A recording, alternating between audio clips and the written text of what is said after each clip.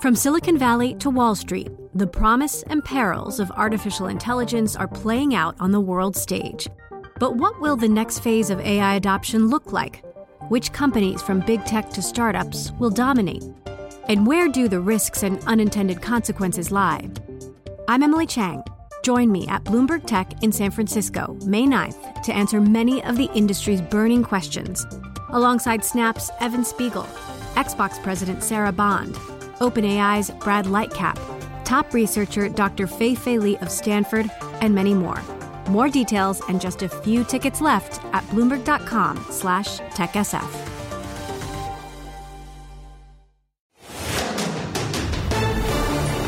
This is Bloomberg Law with June Grosso from Bloomberg Radio.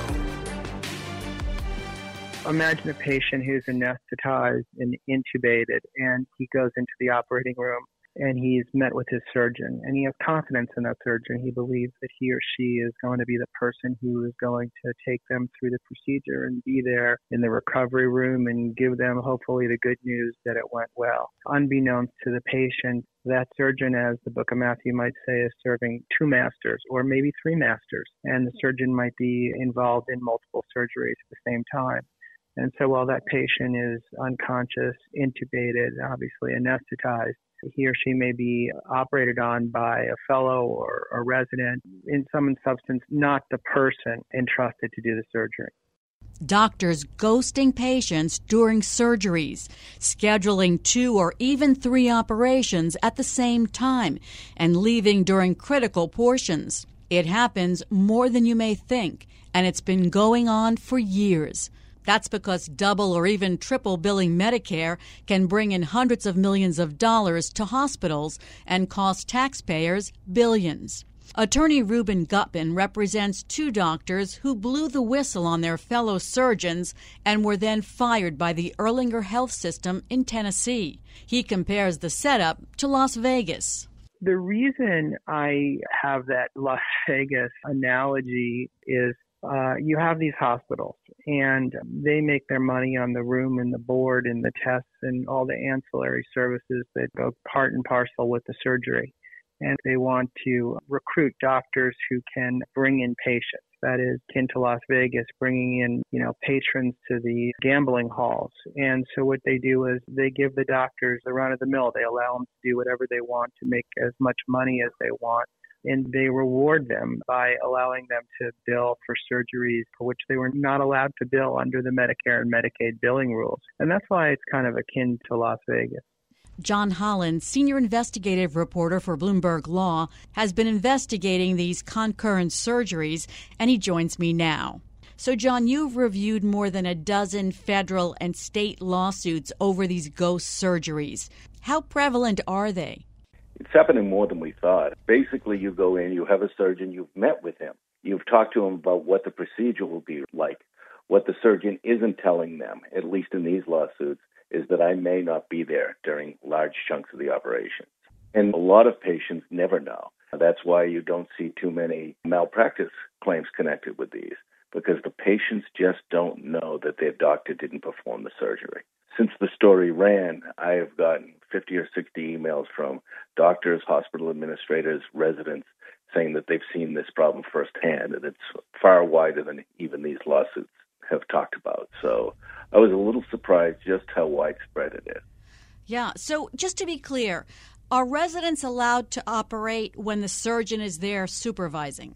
Yes, the residents cannot do what is called critical portions of a procedure. There is, as one of the doctors we talked to, there's nuance on that of how you define critical. But in general, the residents should be opening a patient, closing the patient, and doing some minor parts of a procedure only if the lead surgeon is in the operating room.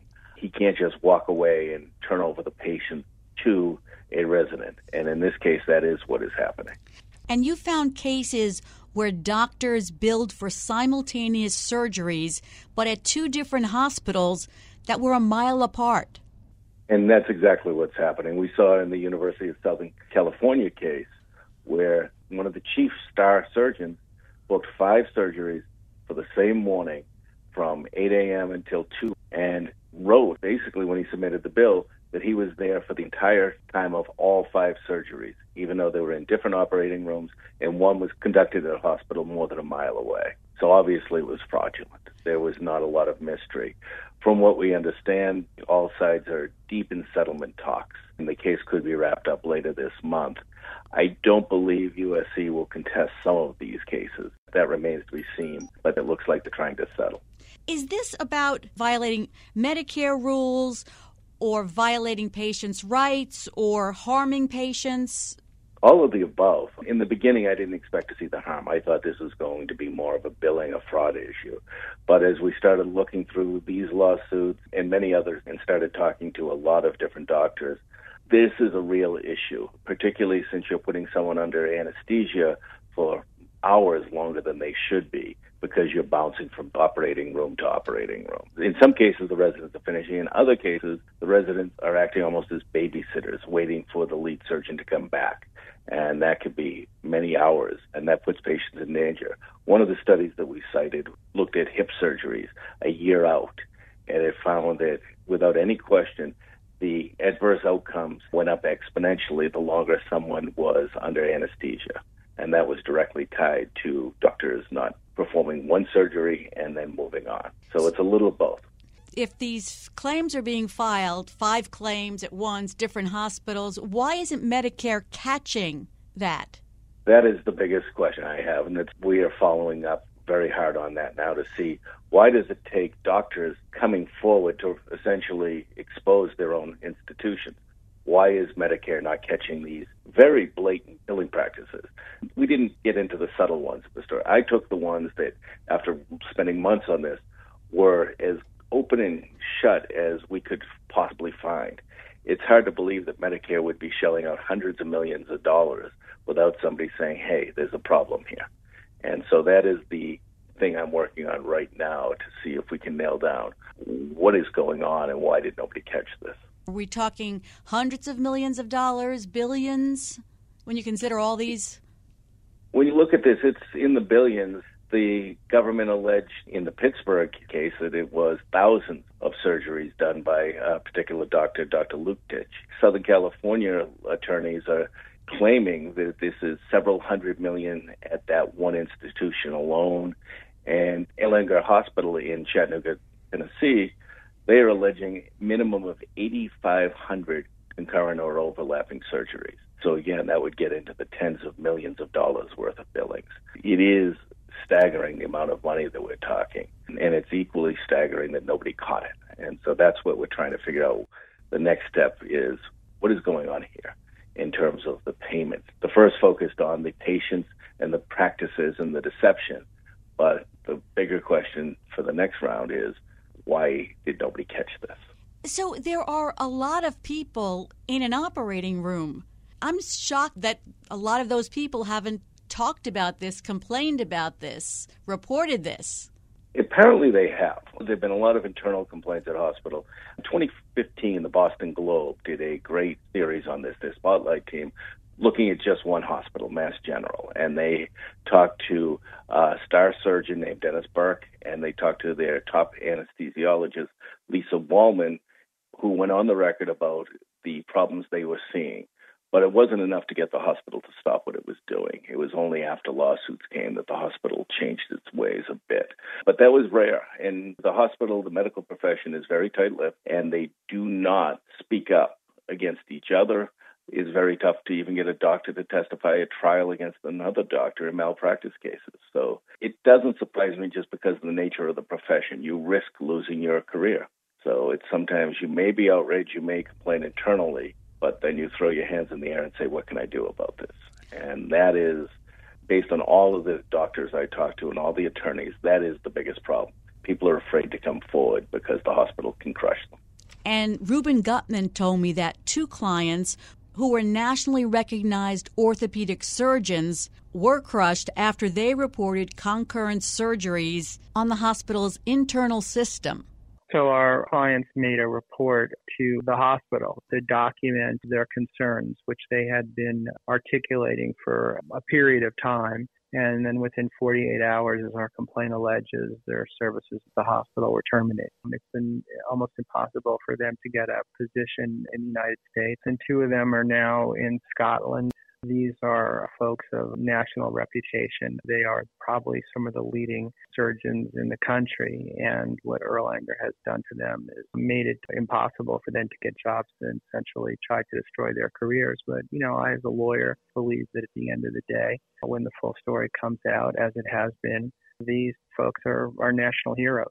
And in that case, the doctors say they filed the report because hospital administrators suggested they do so, and then they got fired. 2 days later, after being told by the administrators, we're going to address this, put it in writing so that we can do something about it. And according to the lawsuit, they did do that. They were very respected surgeons. Both taught at the Mayo Clinic in Minnesota. One of them had been born in Erlanger, and she wanted to go back and be closer to her family.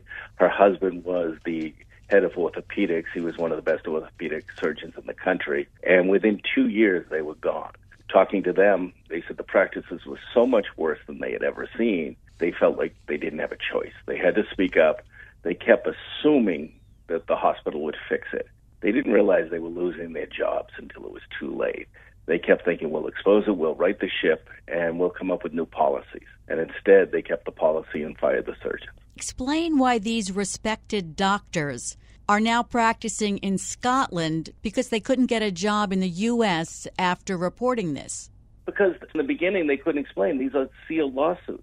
So they couldn't even say why they left the hospital or that they had these going. They suddenly were no longer at the hospital. They were fired, and they couldn't get a good reference. But everything about their case was sealed. They couldn't even say I filed a lawsuit or describe any of the reasons for them leaving. So suddenly you're unemployed, and you can't explain why, and the hospital's refusing to give you a recommendation. It stayed under seal for years. That was just unsealed in March. That's why I found it. And the other one was unsealed about a year ago, the USC case.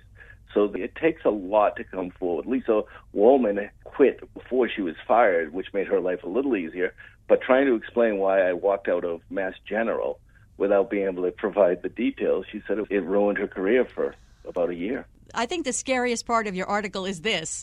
Some of Erlanger's residents were so unskilled that the hospital's own doctors said in secretly recorded conversations they were concerned about leaving them alone in operating rooms. And according to the lawsuit, an orthopedist told a colleague, "Resident 3 is scarier. He's got this spasmodic index finger. He makes an incision, and it's just, oh my God, stop." I mean, that's just astonishing. It was stunning to me. And this is the type of thing, as a reporter, you wouldn't include in a story very often because I don't trust it. In this case, they were fully recorded. These conversations were recorded. There were transcripts filed with the court. This happened. So during my fact check, and once I started talking to the attorneys, I realized these were serious attorneys that are not going to put that in a filing, and then they had transcripts and tapes. So this is a whole different level than I have ever come across. Clearly, there are problems with those residents that they're turning patients over to. Erlanger told you in a statement that it strongly denies the claims and looks forward to the truth coming out during the court proceedings. I'm wondering if the truth about residents performing surgeries ever comes out in personal injury lawsuits, or whether it's too hard to find out if a resident did perform the surgery. It's very difficult to tell, especially since when you are harmed, you may never know that there was a resident doing any portion of your surgery. That is not something that comes out. And most attorneys know so little about this practice that they never even wind up looking for in discovery. It's basically been a well-held secret by the medical profession. And while it comes out once in a while, like the Boston Globe series a decade ago, for the most part, hospitals do a good job of keeping this down and keeping this quiet. And I think, judging by the response I'm getting, that's going to change.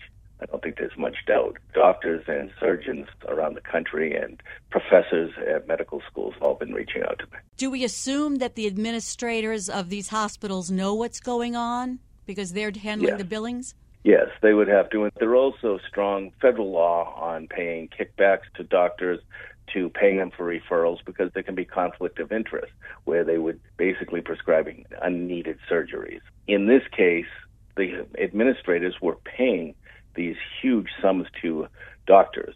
There was a Dr. Samadi out of Lenox Hill Hospital in New York. He made $5 million in 1 year, according to federal prosecutors. And that was in large part because of improper kickbacks. Dr. Luktich made millions of dollars. According to federal prosecutors, that was, again, improper payments that were in violation of federal anti-kickback statutes. So it can't happen if the administrators don't know about it. They just wouldn't, because nobody could pay them. Are the lawsuits we're talking about all false claim lawsuits? For the most part. Dr. Burke was a wrongful termination. He was the Mass General doctor. But all of the others that I mentioned in the story were false claims cases. I looked at maybe a dozen others that were a combination of false claims and employment law. But for the most part, these are doctors coming forward and filing on behalf of the government. Explain a little more for those who don't know the mysterious world of false claims lawsuits. I am learning on the fly. But essentially, and this, you see it with defense contracting quite a bit. If someone is being paid by the federal government and they commit fraud on the federal government, anyone who learns about it and can expose that fraud is entitled to file a lawsuit as long as they can prove the allegations on behalf of the Justice Department. It remains under seal often for many years while the Justice Department investigates. And then the Justice Department has a choice of joining the lawsuit, or often, if they see it's going well, they just step out of the way and they let the attorneys and the plaintiff continue their lawsuit. And then when there's a settlement, the Justice Department steps in and signs off on that settlement and gets all of the money. So if there's a settlement for $100 million, it goes to the government, to taxpayers. And then the whistleblower will get 30% of whatever the settlement is. But all of the money is filed and goes to the U.S. government, and the whistleblower gets paid on the back end. If it's a false claims, are there any provisions then for things to be corrected at the hospital so it doesn't happen again? That is usually as part of the settlement. And we saw this in Pittsburgh. The government said that it was going to be auditing some of the surgeons' practices. They were going to be monitoring them for 3 years. That's a little unusual just because that was one that the Justice Department took over from the initial attorneys. For the most part, if there's just a settlement, there aren't a lot of restrictions placed on the hospital. Lisa Wollman, the anesthesiologist at Mass General, as part of her settlement, she insisted that the hospital change its consent form so the patients would know 100% who was going to be doing their surgery. So that was just her tenacity winning out on that issue. But for the most part, unless the government handles it directly, there aren't a lot of sanctions put in at the end. You also reported about the University of Southern California's hospital system being accused of billing for thousands of cases where the teaching physician left residents unattended to perform even spine and brain surgeries. And this kind of goes to the heart. The allegations at the USC that they were different outcomes at their different hospitals, where in one of the hospitals in the system, patients were more than twice as likely to be injured or harmed during surgery. According to the lawsuit, and it's mentioned several times in the lawsuit, the attorney and the surgeon who brought the lawsuit alleged that one of the administrators said, that's where we send residents to practice on poor folks. So if the lawsuit is correct, and it seems to be in the final stages of settlement, the hospital knew that it was putting patients in one of their institutions in harm, but they were doing it so that they could have residents practicing their work. And that was pretty stunning. I found so much in your story stunning, John, and I hope you'll come back with the next part of your investigation. Thanks so much. That's John Holland, Senior Investigative Reporter for Bloomberg Law. And that's it for this edition of the Bloomberg Law Show. Remember, you can always get the latest legal news on our Bloomberg Law podcasts. You can find them on Apple Podcasts, Spotify, and at www.bloomberg.com/podcast/law. And remember to tune into the Bloomberg Law Show every weeknight at 10 p.m. Wall Street time. I'm June Grosso, and you're listening to Bloomberg.